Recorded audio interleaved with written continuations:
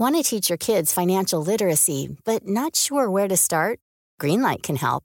With Greenlight, parents can keep an eye on kids' spending and saving, while kids and teens use a card of their own to build money confidence. As a parent, you can send instant money transfers, set up chores, automate allowance, and more. It's a convenient way to run your household, customized to your family's needs, and the easy way to raise financially smart kids. Get started with Greenlight today and get your first month free at greenlight.com/ACAST.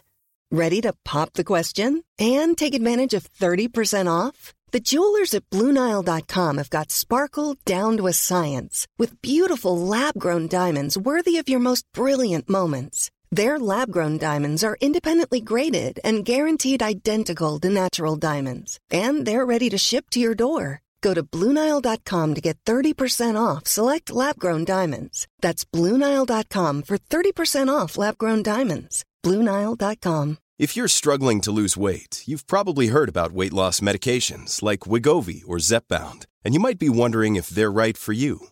Meet PlushCare, a leading telehealth provider with doctors who are there for you day and night to partner with you in your weight loss journey. If you qualify, they can safely prescribe you medication from the comfort of your own home. To get started, visit plushcare.com/weightloss. That's plushcare.com/weightloss. plushcare.com/weightloss.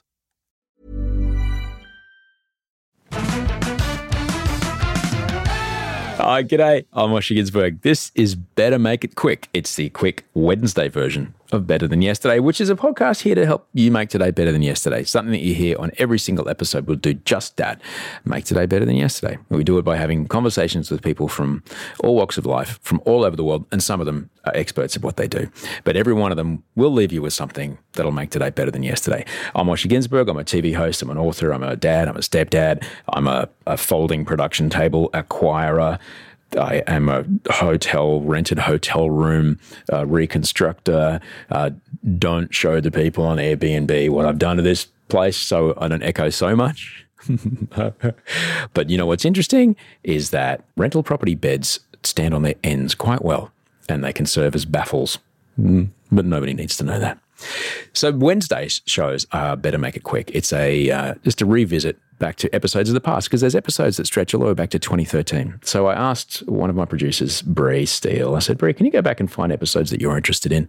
And that way, you know, it's an opportunity for someone else's ears to go back across the things and hopefully get you vibe to go back and listen to the full conversation. In 2017, I sat down with Benjamin Law, who came to my house back when we could have people over. He came into my kitchen. Benjamin Law is an extraordinary person. He's a broadcaster, he's a writer, and he's a creator of the TV series The Family Law. Ben has an extraordinary way with words. When he speaks, you'll hear it in his voice. He has a calm and considered way. I really lean in and listen to the way he talks. And I guess in some ways I describe Benjamin as a social commentator. And he's got a very active presence and a very activist presence on social media for the things that he believes in. Now, as is inevitable, his experiences on social media aren't always pleasant, but Ben has a way of taking a step back and looking at his experiences online in a slightly different way. If most people who have engaged with me are good, that must mean that most people are good as well. Look, one of my happy TV watches is Gogglebox, right? And for those, I think it's the greatest show on television. It's so fantastic. If you told me that a show where you watch people watching television was at all interesting, I would say you were crazy. But what that show gives me hope about is you've got such different slices of Australia, such different demographics, and you know across the board they would be voting very differently as well. But if you sit people down and you give them the information, and when they watch something like an Australian story about an asylum seeker, everyone comes on board and says, that's really screwed up. What this country has done to that woman is awful. And I don't think it's about most people having a hardened, awful heart. I think it's that a lot of us don't have the information at hand to equip us to have the conversation. What's dangerous is that a lot of the media encourages us to start having a conversation that we don't have much knowledge about. You know, Talkback Radio is exactly that. What's your opinion on something that you've heard 5 minutes about? Well, I've got a very strong opinion about that, Alan. You know, it's that kind of thing. Safe Schools was a really good example of that. Like, I came out of the park just saying, I support this program that supports LGBTIQ kids. But then I realized that once I started doing research about it, even I, as a supporter, was really misled about what the program was by the media, but I'd already built an opinion on it. And I think that's kind of dangerous as well. Because we're so fast nowadays, we are encouraged to be very certain about things and to be very, very bruised and defensive when someone takes us up on it. But I think it really takes strength to be able to step back and say, well, does this person have a point?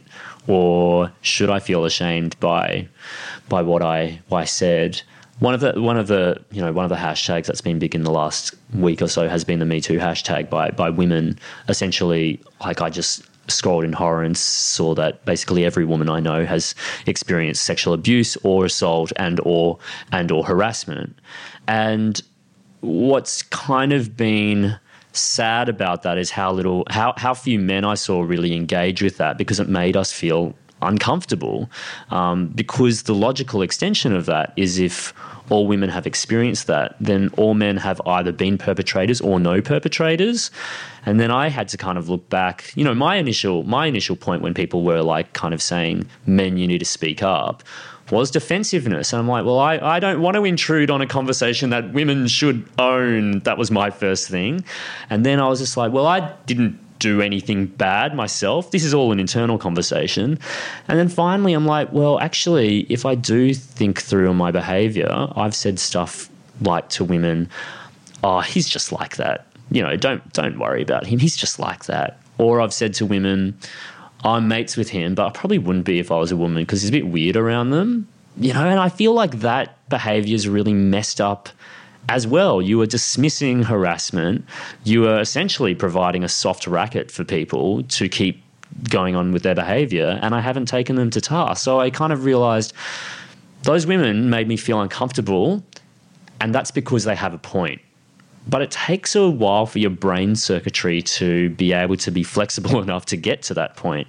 But I understand why people feel uncomfortable when they're taken to task, because I do too. It takes a while. It takes longer than the 13 seconds you've got to reply to a tweet before your timeline refreshes, and the next thing's there. And that jolt of anger that surges through you, that's always the peak time. But it feels so good. It feels so good. And it's just like, you're a fucker.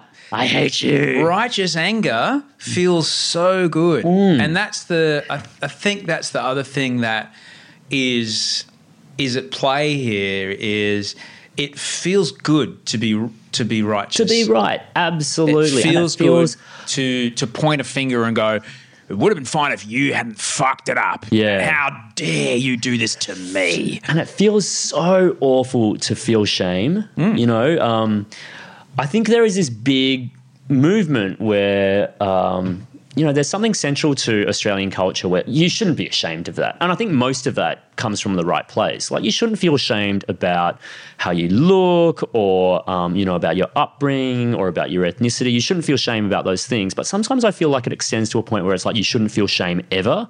And it's like, actually, shame can be really instructive as well. And shame, when you think about it, is the only way that you change, because the feeling of shame is so horrible that you never, ever want to feel that again. So you're going to probably modify your behavior or your actions in order for that behavior never to make you feel like that again. You know what I mean? Like, embarrassment and shame, maybe I'm Chinese and those things are actually used in our culture quite strongly. It's just like parents always to their children, you should be deeply ashamed. It's like, yes, we are ashamed. But, for change, sometimes we need to acknowledge that we are ashamed and then kind of take the next step, which is to ask why I feel like that, and then to ask what I should be doing differently.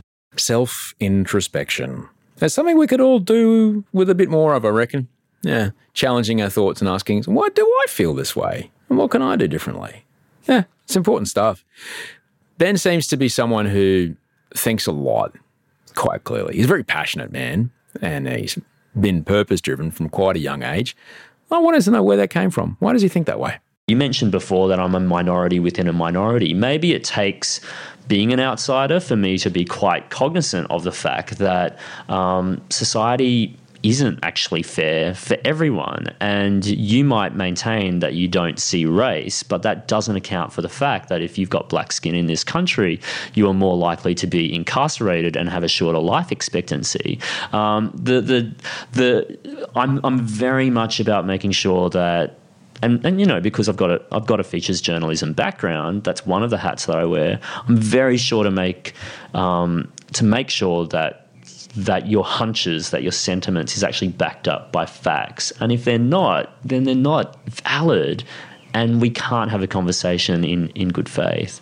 And that's a big thing about that I come back to a lot when people throw shit at me online, I guess. Is like, look, that's great. Can you send me maybe a journal, a scientific journal that shows me what you're saying? Or can you send me some articles? Show me your receipts. Not from Newsmax, please. And not from, someone said the other day, you should watch YouTube and read the comments. The project doesn't report properly. I'm like, I'm not going to read some fucking tinfoil hat shit about fucking what you think Waleed Ali's agenda is, for fuck's sake. Completely. So, you know someone with an iPhone doing a selfie at a bad angle where you can see their nostrils, claiming that kids are taught about, I don't know, anal in their school. Yeah. Apparently that's true just because they set it to their phone. And it's like, in that case, where are their receipts? Where is the... Show me the receipts. Show me your peer-reviewed scientific studies. Who was here the other day? Sam Destiari was here the other day. And he said, you're entitled to your own opinions, but you're not entitled to your own facts. And I really love that. Yeah. And that doesn't, and I can be guilty of that myself. And I've learned to say, and it is something we mentioned it earlier, but it's something I have to say more and more. It's like, you know what? I just don't know. I just don't know. It's one of the things I love about Dr. Karl. I love it when he says, my favorite 3 words he says, like, I don't know. Tell me. That's always a sign of a good scientist. It's always a sign of a good commentator. It's a sign of a good journalist. These people accommodate for doubt. You don't have to be the expert on everything, and you don't actually have to have an opinion about everything. It's completely not just fine, but preferable if you get your information first. You know, Lee Sales, years and years ago, she wrote a book that's just been re-released called On Doubt. And it was all about how, especially in news journalism, doubt is this completely diminishing commodity to the point where doubt is actually seen as weakness in the news media. And that should concern us, because if journalists aren't expressing doubt, if they're not asking questions of the story from every angle, if they're not asking questions of themselves about the weaknesses in their story, you've failed to have good journalism. And I feel that kind of diminishing currency, or seeing doubt as something that we should back away from, is really worrying. Do you think it's there's the case has been made for trying to increase scientific literacy in the general public as a way to be more informed about things like energy policy, for example, or climate change, or science when it comes to vaccines or things like that? Would you think the same could be said for journalistic literacy? And here's how, it's on a website, it's in bold font, they've got a fancy video, look, there's even a GIF. Yeah. Does that mean it's real? I feel you leave high school in this country so unequipped for a lot of the world with which we engage. Like, for instance, this is a country where voting is mandatory. And I actually think that's kind of a cool thing, that everyone is forced to get involved in democracy. But by the time you leave high school, every state in Australia of surveyed school leavers shows that only New South Wales passed in terms of its school leavers actually understanding how Australian democracy works. And that's not a judgment on young people, by the way, because by the time I left school, I definitely didn't really understand. Not until my 20s. What is the Senate? How does federal politics differ from state politics, and what are their different responsibilities? I think a lot of Australians even struggle to understand that. I don't think it was even until I had a tour of Parliament House in my late 20s that I really understood the relationship of how, House of Reps and the Senate kind of has to work together or not. And because of that lack of understanding of civics, that kind of bleeds into our democracy as well. I think you're totally right. We don't have media literacy either. And I only got that at the age of 17 when I left school because I did a subject called Media and Society. I'm like a very privileged, snooty, wanky art student who got to do that subject. Not all of us get to understand about media ownership, the difference between, this paper and that paper, how newspapers and how TV stations work, how that information gets disseminated. Those critical faculties that I take for granted, I acknowledge that not everyone has, but it makes me wonder whether we should. We do have to take a bit of a break because podcasts are free to listen to, they're not free to make, and I do like to pay the people that work very hard to help me make this show. If you want an ad-free version of this show, it is available at Patreon, patreon.com/Osher. Until then, here's some commercials. We'll be right back with Ben. This podcast is brought to you by eHarmony, the dating app to find someone you can be yourself with. Why doesn't eHarmony allow copy and paste in first messages? Because you are unique, and your conversations should reflect that. eHarmony wants you to find someone who will get you.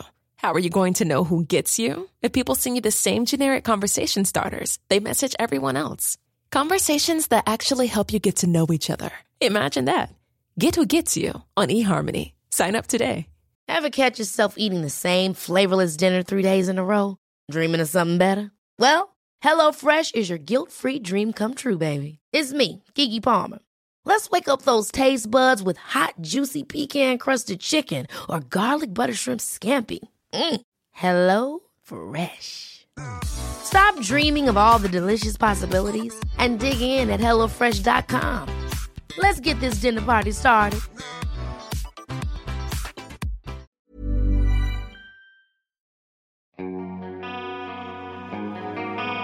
Benjamin Law is a very successful author, screenwriter, journalist, playwright, legend.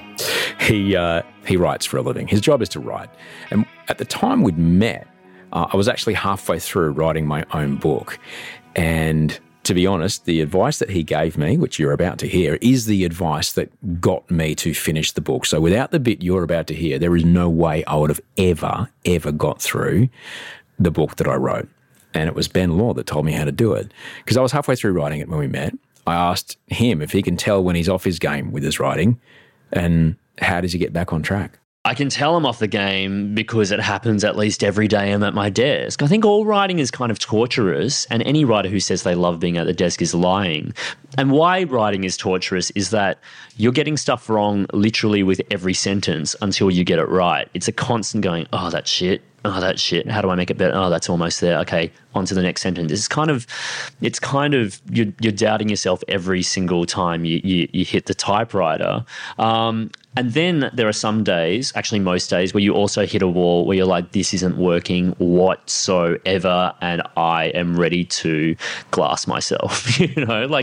People call it writer's block. I call it like brain constipation. You've just looked at it for too long.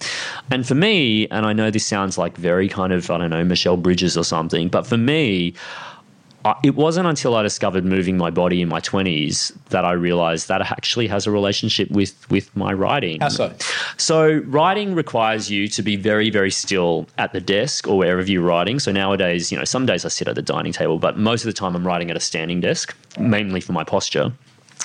And I'm not moving my body whatsoever, and I'm moving my brain really, really, really fast.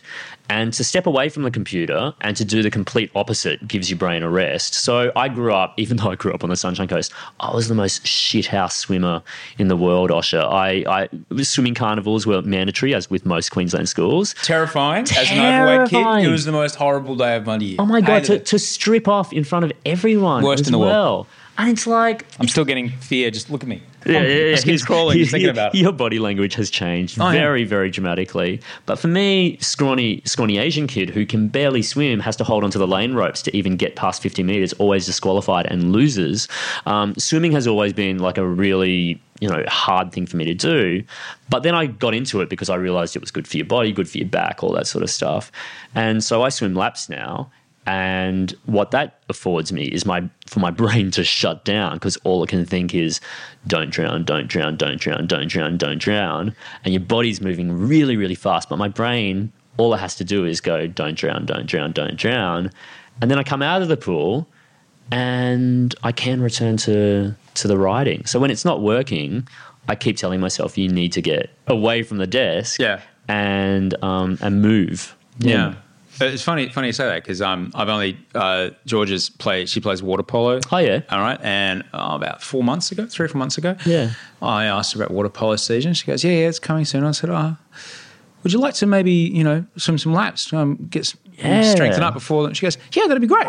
And of course, me, terribly self-conscious about my body, terrified of being naked in public. Oh, great! I'll go with you. Yeah, because it's terrifying. And so she and I have been going. We've been going and swimming laps. What's your regimen? Like, how often do you go? How many laps do you do? We try to do at least once a week, because I'm also because I've got old man stuff. I've got recovering from a dislocated shoulder and all kinds of other injuries. So I just got in the slow lane, and I just had to suck it up and realise that everyone else is out here mostly naked as well. Yep. And, only the guys over there with the fancy triathlon watches, the ones with the mad rigs. Yeah. So, everybody else is a bit softer in the middle. Well, in we go. The other thing that I've kind of discovered, and maybe I think it's a particularly Sydney thing, but if you come from another state, you always think of Sydney being, they're also body conscious. They're all peacocks and they're walking around with their mad rigs. And the only people who are really, really engaged with them or kind of admiring them is usually themselves. And what I kind of have discovered and loved about this city is that everyone can wear Speedos and no one will really blink twice, like no matter what your body shape is, because I think people are so much more aware of themselves that no one's really looking at each other. And that's been kind of liberating. Yeah, I would not have finished my book without that conversation with Benjamin Law. If you want to write a book, go back and listen to the full episode, because everything you need to know about writing a book is in that episode, and everything that was in that episode got me over the line to finish writing my book. So it was a masterclass in how to do it. You can scroll back through the podcast feed to hear the full conversation with Benjamin Law. You can also hear him every night on Radio National. You can read one of his many, many books. He's also on social media, Mr. Benjamin Law. I'll see you on Friday. We'll have a quick check-in, and then back on Monday with a brand new guest. Thanks so much for listening. Thank you much to Bree Steele, who produced this episode, Andy Marr, who cut it up, and Rachel Barrett, my executive producer, Mike Mills, also known as Toe Hider, on the music. Check out his live stream on Twitch on Thursday nights. It's super, super fun. And I'll see you Friday. Until then, sleep well and dream of beautiful things.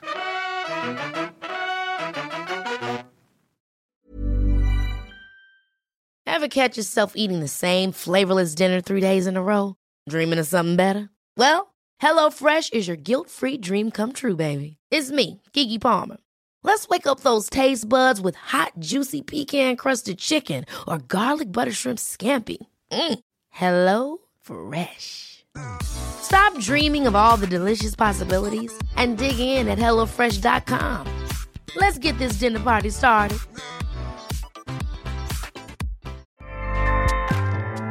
Acast powers the world's best podcasts. Here's a show that we recommend. The Real Housewives is a guilty pleasure for most, but if you're looking to not feel guilty about that pleasure, tune in to Everything Iconic with me, Danny Pellegrino, where I break down all the messy moments and behind-the-scenes antics of Bravo's popular franchise. And on Everything Iconic, I also interview celebrity guests like Kelly Ripa, Keke Palmer, Drew Barrymore, Cameron Diaz, and more about their guilty pleasures, their past work, and so much more. So if you're pop culture obsessed and find yourself watching way too much reality TV like me, tune in to Everything Iconic with Danny Pellegrino, wherever you listen to podcasts. Acast helps creators launch, grow, and monetize their podcasts everywhere. Acast.com.